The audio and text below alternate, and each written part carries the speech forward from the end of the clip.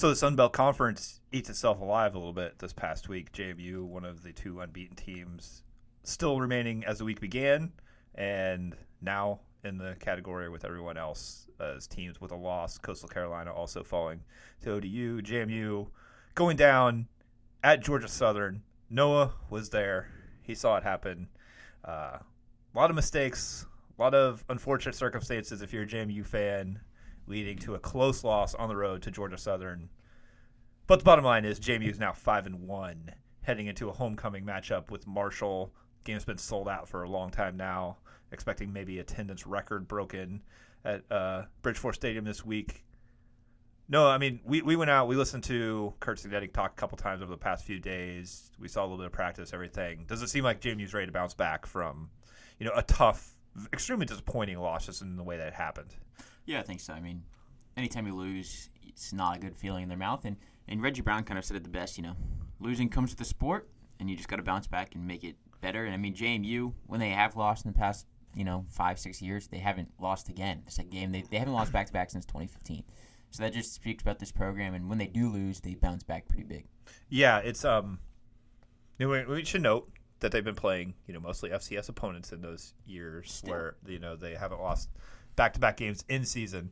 There was a back-to-back loss, when the playoffs ended, and then the season opener the next year was at West Virginia, a loss.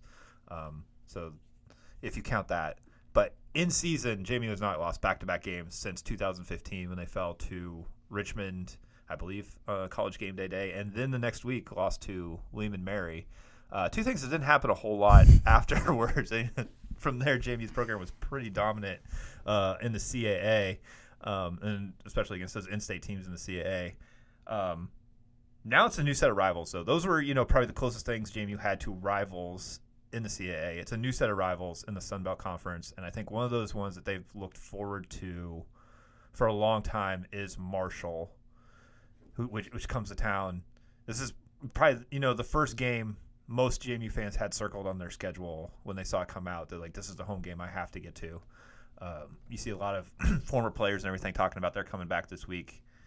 Before we dive too heavily into that one, though, let's just quickly go back through the loss at Georgia Southern, the turnovers, the blocked punt, the whole bunch of things that just don't really happen to JMU very often, all piled up, and still JMU leads that game with, less than 2 minutes to go. Yeah. Just take me through. You were there. I was not. Just take me through how it happened. I mean, yeah, JMU jumped out to an early 14-0 lead. It looked like JMU was going to dominate the game. I mean, at one point the yardage was like 200 and something to 20, and it was like, all right, this is something that's going to happen. And really, what happened was at the beginning of the game, Georgia Southern, first play, do a screen, gets 11 yards. After that, the next 11 plays go for a total of 10 yards. So it's like, all right, they figured it out, but eventually Georgia Southern figured out they couldn't run the ball, so they just stopped running the ball. Yeah, and threw a million times.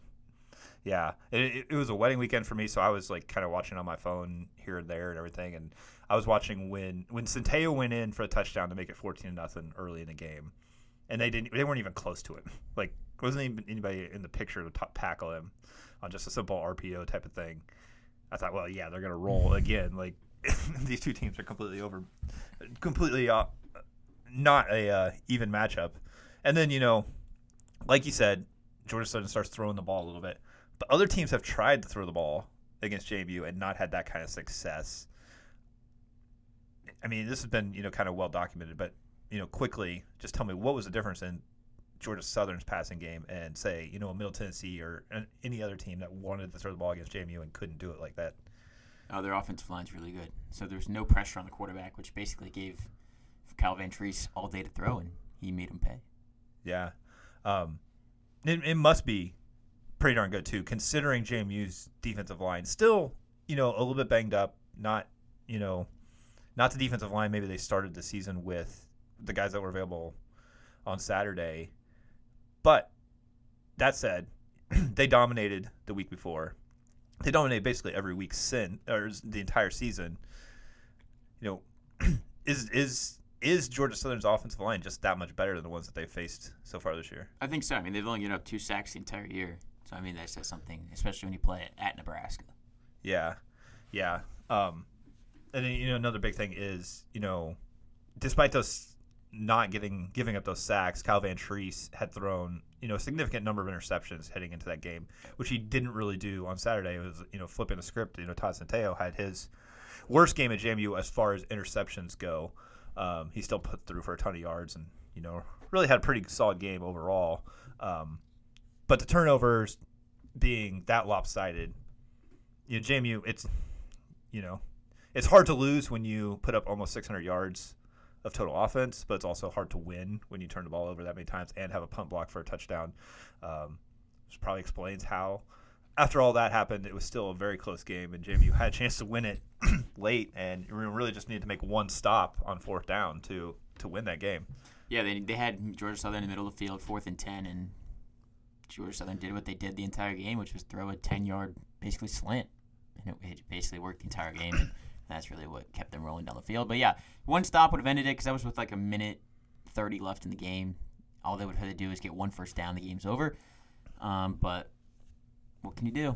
Yeah. If you're JMU, I mean, but other than that, I mean, it says something of how well their offense was playing, even though they had 4 turnovers and a blocked punt. They were in the game at the end. Yeah. Which, if you say that in most games, you're going to get blown out most likely. Yeah. Yeah, I mean, it kind of just goes to show what we've seen like throughout the year is even when JMU's not playing their absolute best, they're still, very competitive in this conference. And, if they do bring their A game, they're going to be really hard to beat for almost any team in this league. Since we're recording a little bit later in the week because basketball media day stuff happening early on this week, didn't have much time, we'll flip the page on this one a little bit quickly because I'm sure a lot of our listeners probably don't even want to hear too much more about Georgia Southern.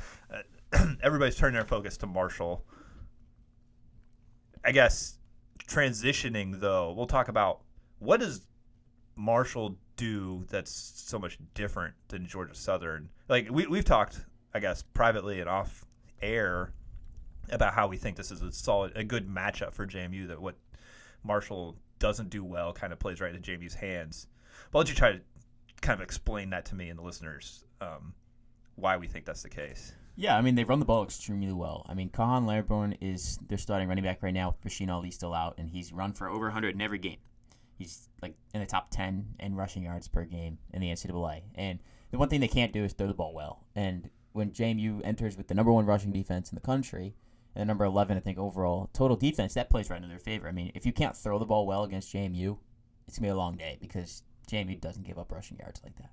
Yeah, and it's interesting because you look at Henry Colombi, who has been their starting quarterback for the majority of the year. We can get into their quarterback situation in a little bit, but his completion percentage is incredible, but they're not moving the ball by throwing it, no. which is an interesting thing to look at. Are they just dumping it off? Like, why can they run the ball but aren't gaining yardage in short passing situations or just throwing the ball at all? I mean, that's what it seems like. I mean, they base their team on the run, and if that gets shut down, you're in trouble. And I mean, they've won games with it. Of course, Henry Colombi led the win over Notre Dame at Notre Dame, big time win, probably the biggest win of the year for the Sun Belt Conference. And then they've kind of lost to Bowling Green, so it's kind of it's an up and down team for sure. Yeah, we talked a little bit about Kahan Lamborn has stepped in as they've had injuries at the running back position. He wasn't necessarily expected to be the number 1 guy, although I think everybody expected him to get a lot of carries. But obviously, he's been just fantastic this year and really has been, their whole offense at times. JMU has not given up 100 yards on the ground.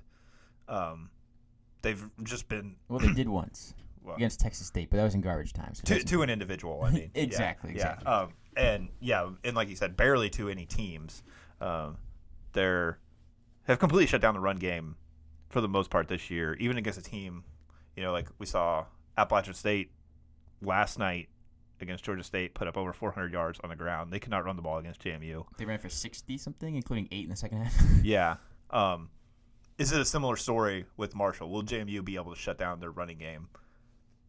I think so. I think, they will. Because that's what JMU, even in every game they've played, no matter what game they've played this year, granted they've won 5 of the 6, that's been a consistent factor across the board. because there's other things that happen in the game. Sometimes Tyson Taylor throws for 6 touchdowns. Sometimes he doesn't throw a touchdown pass or throws 1 touchdown pass.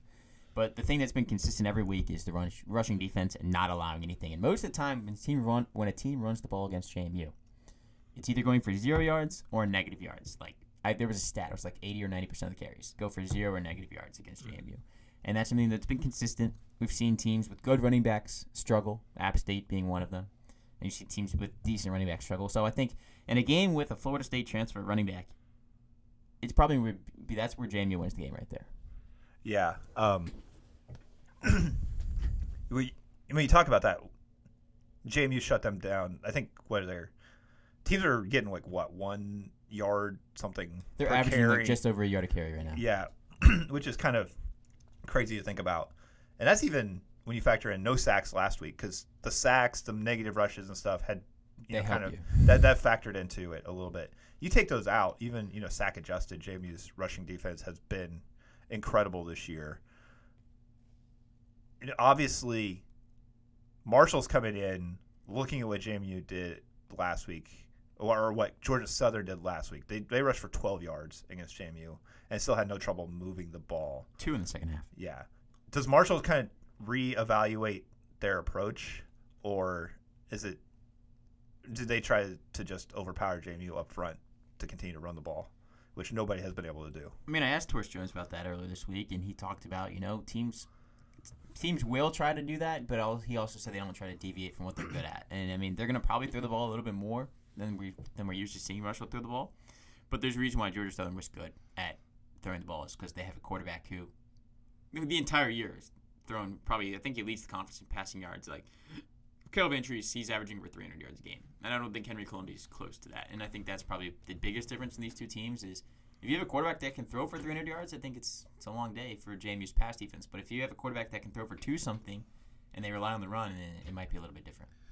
Yeah, and you mentioned Henry Columbia, who is, I think, even as the past couple of weeks have gone on, still going to be considered their number 1 quarterback. But it sounds like he won't be the only quarterback who plays on Saturday.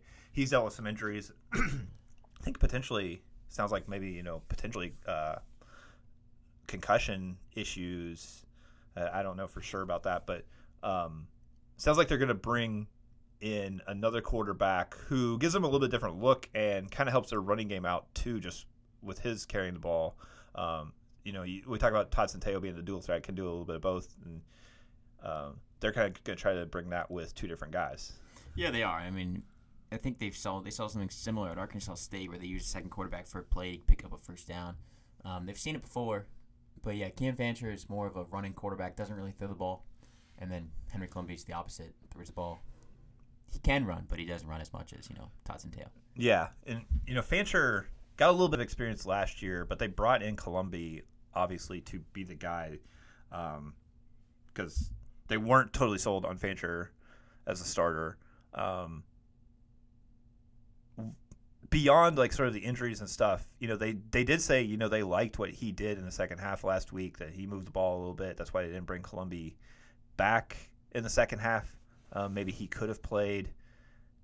Is it a quarterback, controversy or battle or anything there right now, or is it still Henry Columbia's team? I think it's Henry Columbia's team. They did battle though over the summer, and Columbia beat him out for the job. I mean, Columbia wasn't there for fall or for spring camp, I don't believe, and Fancher had all the first team reps then, and he still beat him out. So I think that says something about what Henry Columbia is at quarterback.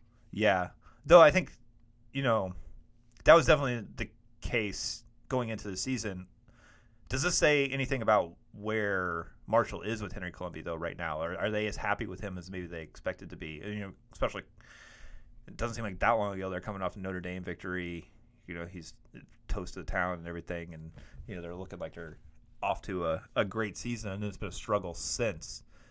Is the Thundering Herd Nation still all on board with Henry Columbia? I guess is the question. That I'm not sure. I mean, you mentioned he's dealt with injury.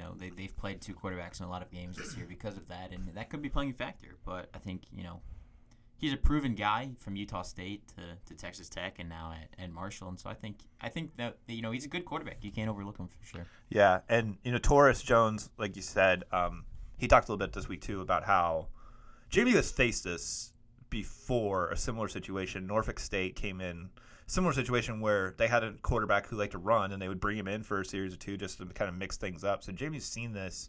Obviously, Marshall, we have direct evidence that Marshall's much better than Norfolk State. They played them. The scores from JMU's blowout of Norfolk State and Marshall's blowout of Norfolk State were pretty similar. So Marshall's a more talented team all the way across the board. But JMU has seen this kind of situation before. How much does that help them going into this one? I think it does. I think, they've seen it. They saw it against Arkansas State as well. So I think it's not really a challenge because you're going to see Columbia more than you will see Fancher, and I think that might help them with the preparation. One guy's going to be out there for a majority of the snaps. Yeah. And I mean, we've seen this too. Is, JMU runs it with the RPO and stuff, and, App State ran them a little bit different. It's so much different where you don't know if he's running or passing really until he pulls the ball out, as opposed to what's happening basically when the guy comes onto the field. I expect JMU's defense to be pretty well prepared for that, especially since Curt Cignetti comes into his press conference on Tuesday, basically much happier than he was the previous Tuesday with where they were in practice and everything. It sounds like the focus returned with a vengeance after the loss when they got back to Harrisonburg. Yeah, I think they want to redeem themselves from that Georgia Southern loss. There's plenty of times where JMU could have won the game, especially on that 4th and 10, but there's a lot of plays before that they didn't make, and I think they realized that, and they don't want to have it happen again. Yeah, and we've talked over and over about how young the secondary is, a true freshman playing on that. Maybe got picked on, exposed, I don't know, however you want to put it, against Georgia Southern. Is that just the kind of thing that happens when you play against a team that's going to throw the ball that much that, obviously they're going to complete some of them and, at least one of them happened to be the most crucial time on a 4th and 10 play. But is the confidence level still pretty high with those guys? And young guys they have all over the defense, really, coming off of that game where they gave up, so many yards, almost 600 yards passing. I think it is because, they've all made plays this year. Chauncey Logan, a true freshman corner, he's made pass breakups. You've got the two linebackers. They made a bunch of plays this year. So I don't think the confidence level's waned. I think it's when you're playing a bunch of young guys, there's going to be a learning curve at some point in the year, and I think this is the point where they find it. Yeah. We talked a little bit, too, about just the defense overall. You broke down that play with a 4th and 10 against Georgia Southern. I know you told me how many times you watched it. Let's get your just kind of overall breakdown of just what you saw, how that kind of ended up being, because it wasn't entirely. It wasn't entirely a bad play from JMU. They what happened was Georgia Southern's running the same play where you got the receivers run a slant at the first down marker, turn around, catch the ball. They did that a lot. Well, JMU's play call on that 4th and 10 would have worked, but both linebackers went. I don't know if the play call was to send both middle linebackers in, but they both went. Torres Jones tried to pull out at the last second to get to that guy, but he couldn't get there in time. So I think if you left one of those linebackers out and didn't send them, I think the play is made. It's turnover on downs. Yeah, and football, I guess, for decades has been called the game of inches. For JMU this season, it's really almost been like the game of milliseconds. Where we're talking about that play where he didn't make that decision to drop back quite soon enough.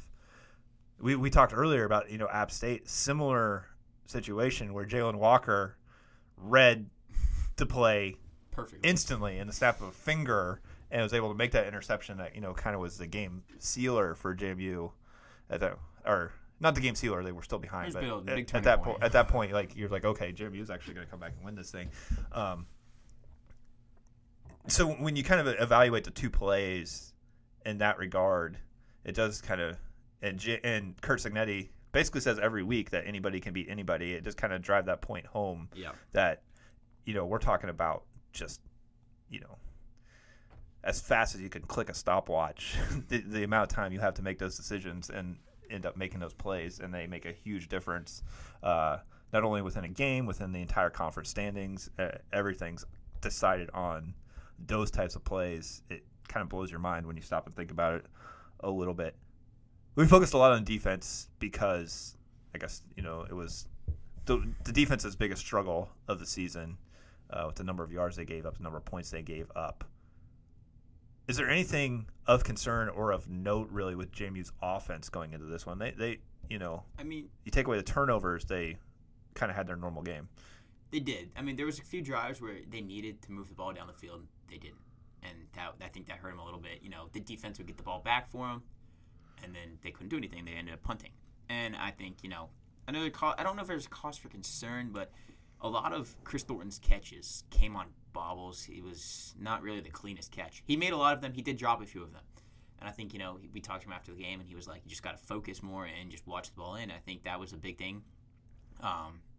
One of those bobbles resulted in an incomplete pass being called on the field and under review. I think if he doesn't bobble the ball on the immediate catch, it's catch. And JMU gets a first down and keeps moving down the field. But, other than that, Reggie Brown had a big game. Career-high catches and yards in the first half alone. He had a big touchdown late in the game to get JMU within 3 before they took the lead later in that quarter. But overall, Todd Centeio, 3 interceptions. One of them, I will say, wasn't his fault. Threw it to Latrell Palmer on the sideline, went off of his hands. Corner's there, makes the play. Or linebacker. Someone's there, makes the play. And I think that's kind of hard for the quarterback. You hit him in the hands. It's your quarterback, you're expecting him to make the catch. But, the last one, I don't know where the ball was going. But they were trying to move the ball downfield quick, and he just threw it right at the corner and the end of the game. But, overall, Todd Centeio still accounted for 5 touchdowns. Still accounted for over 500 yards of total offense alone by himself. So, even though he had 3 turnovers by himself, he still got JMU back in the game. Yeah, that was, kind of my next question. It was like, is there any concern about him bouncing back? And bouncing back is almost in quotes because, like you said, 5 touchdowns accounted for. He's still like one of the nation's leaders in that category. He's third in points responsible for behind C.J. Stroud and Drake May, 2 guys that are in the Heisman conversation. Yeah, he's still and his still overall touchdown to interception ratio for the season is incredible. A huge turnaround from a year ago from him. He seems like a guy, typical quarterback, cool under pressure and, able to kind of put things behind him and handle the stress.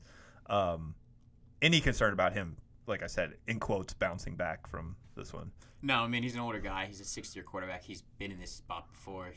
I think he's already moved on to Marshall and bouncing back from a game, you had 3 interceptions, but you also had 5 touchdowns, 500 yards of total offense. I think, of course, he wants to win the game, but at the same time, he did a lot to get them back in it. Yeah, and like we've mentioned before, if they make the 4th and 10 stop, then we're talking about how he led the game-winning touchdown drive in the final minutes instead. So, yeah, tiny little things can make huge differences and change the entire perspective of the whole thing.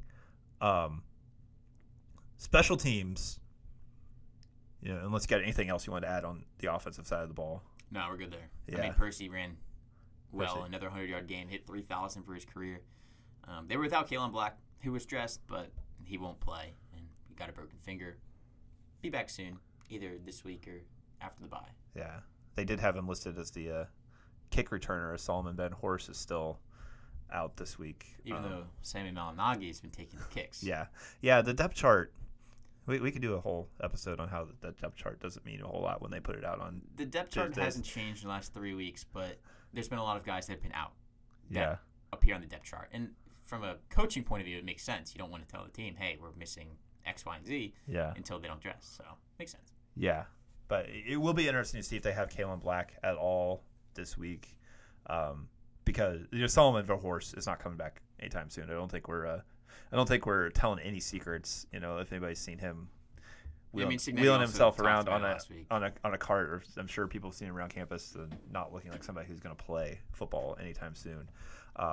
So that'll be interesting. But like you said, Latrell Palmer is playing well, and Percy is looking like the guy who people thought could be one of the best running backs in school history, and is one of the best running backs in school history at this point if you look at the record books.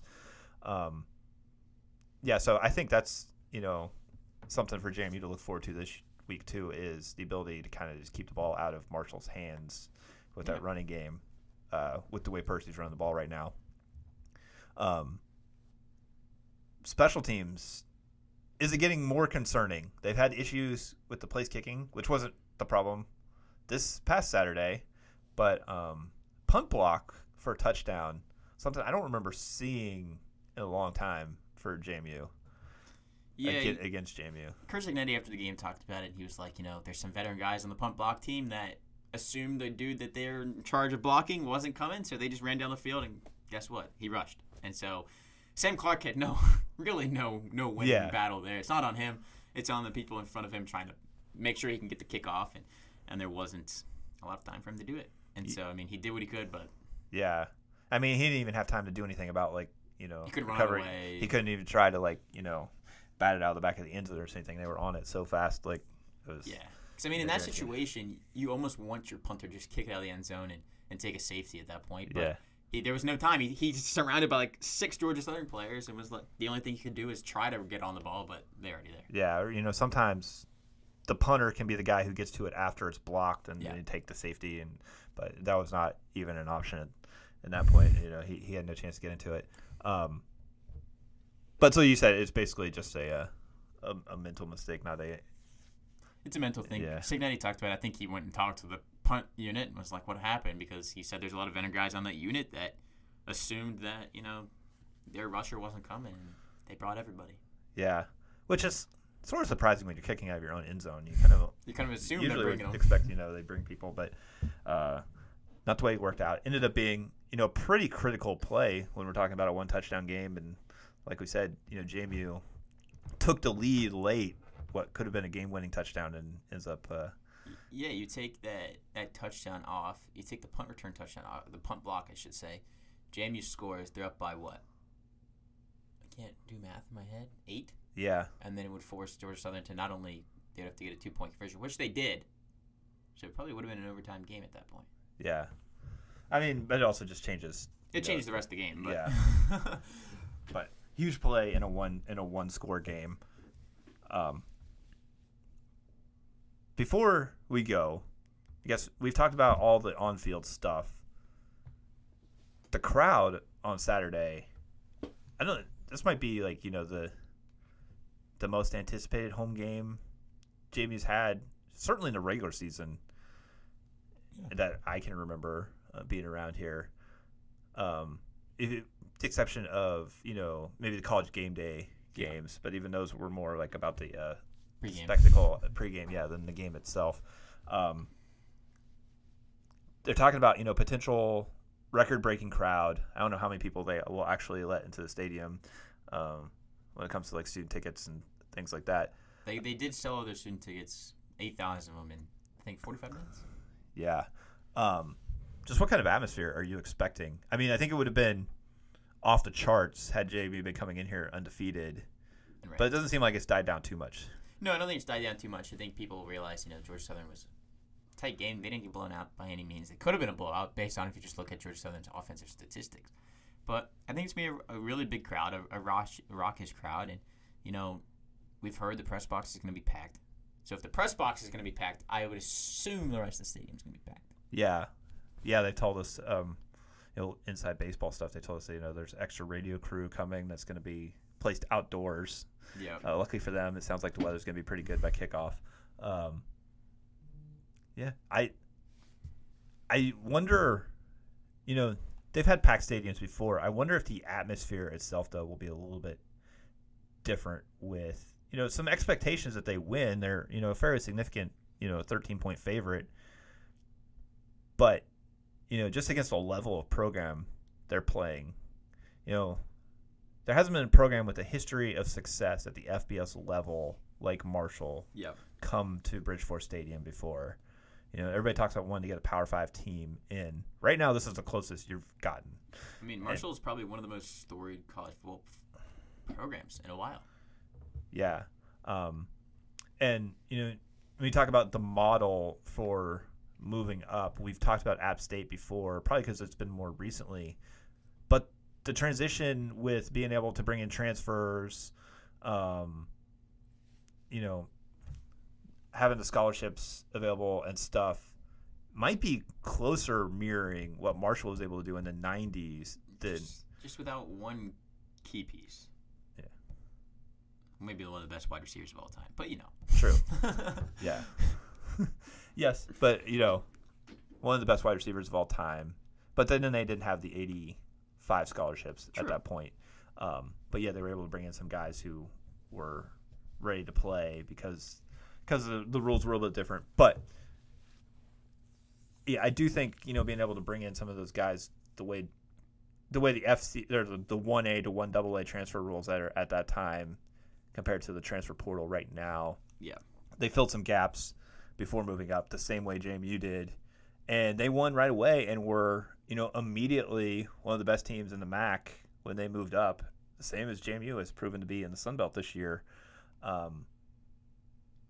JMU fans, close your ears, but Marshall did play in a bowl game their first year of 1A football. Yeah, and won the MAC championship and did things that JMU won't be able to do at the end of the season this year. But I think if JMU can continue where they're at, finish, 10-1, 9-2, they're going to be mentioned along with that Marshall team, with the 2014 Georgia Southern team as some of the most successful to ever make this transition, which I think is something to look for and look forward to and kind of hang your hat on if you're JMU this year, knowing you're not going to play in a bowl game, not going to, you want that Sun Belt East championship, you want the gaudy record, and you want those to be the things that you kind of hang your season on right now. And if you want to win the Sun Belt East, you got to win this game on Saturday. You do. I do need to reach out to Sun Belt and see if JMU will actually be recognized as the East champion, if it is in fact that, because I don't know if they will be. I don't know. I mean, they're not, because they're not eligible for the title game. Yeah. So would technically the second place team be crowned champion? That is something I need to reach out to Sun Belt. Yeah, I think I was told earlier. You can double check on that, but I think I was told earlier that they finished first in the division and they're the division champs. They're just not playing in a championship game. It's similar to, I guess, if they were on probation or something like that. But yes, I think if you put a 2021 or what year is it? 2022 JMU football team, the same talk as 2014 Georgia Southern, and the 96 Marshall 6-7. What I think is 97. Yeah, 97. 97 Marshall team. I think that's something you want to be known for, and I think this could be Curt Cignetti's most successful year as a head coach in college football. Yeah, and if JMU finishes first the East, they'll find a way to recognize that, I'm sure. If it doesn't say champs, maybe they'll say first place, something. They'll pull a UCF. Yeah, they'll do something to recognize that achievement, I'm sure. Well, I think that'll just about wrap it up for us. We're going to head out to Bridgeport Stadium on Saturday with, sounds like, well over 25,000 of the rest of you, and should be a fun, electric atmosphere. Looking forward to that one. In the meantime, you've been listening to the Purple and Bold podcast from the Daily News Record. I'm Shane Metlin. With me, as always, Noah Fleischman, your JMU beat writers at the paper, and thank you for listening.